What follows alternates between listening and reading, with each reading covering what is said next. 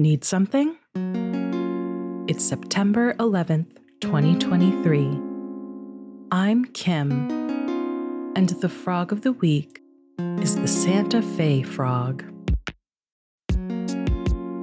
This frog is native to the Gran Chaco, a semi-arid lowland region spanning across parts of Bolivia, Paraguay, and Brazil.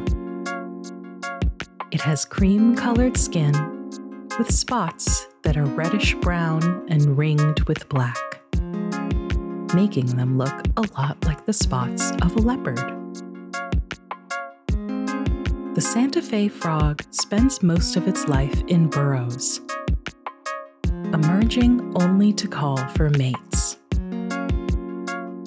Until recently, it was not well studied, but scientists have taken an interest as deforestation in the Gran Chaco has begun to threaten this frog's population.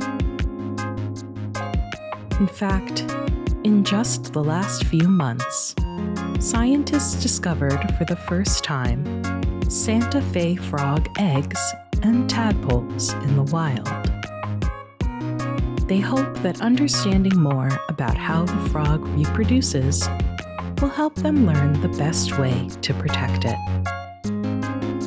When threatened, the Santa Fe frog attempts to make itself seem bigger by puffing up its body and standing up on its legs.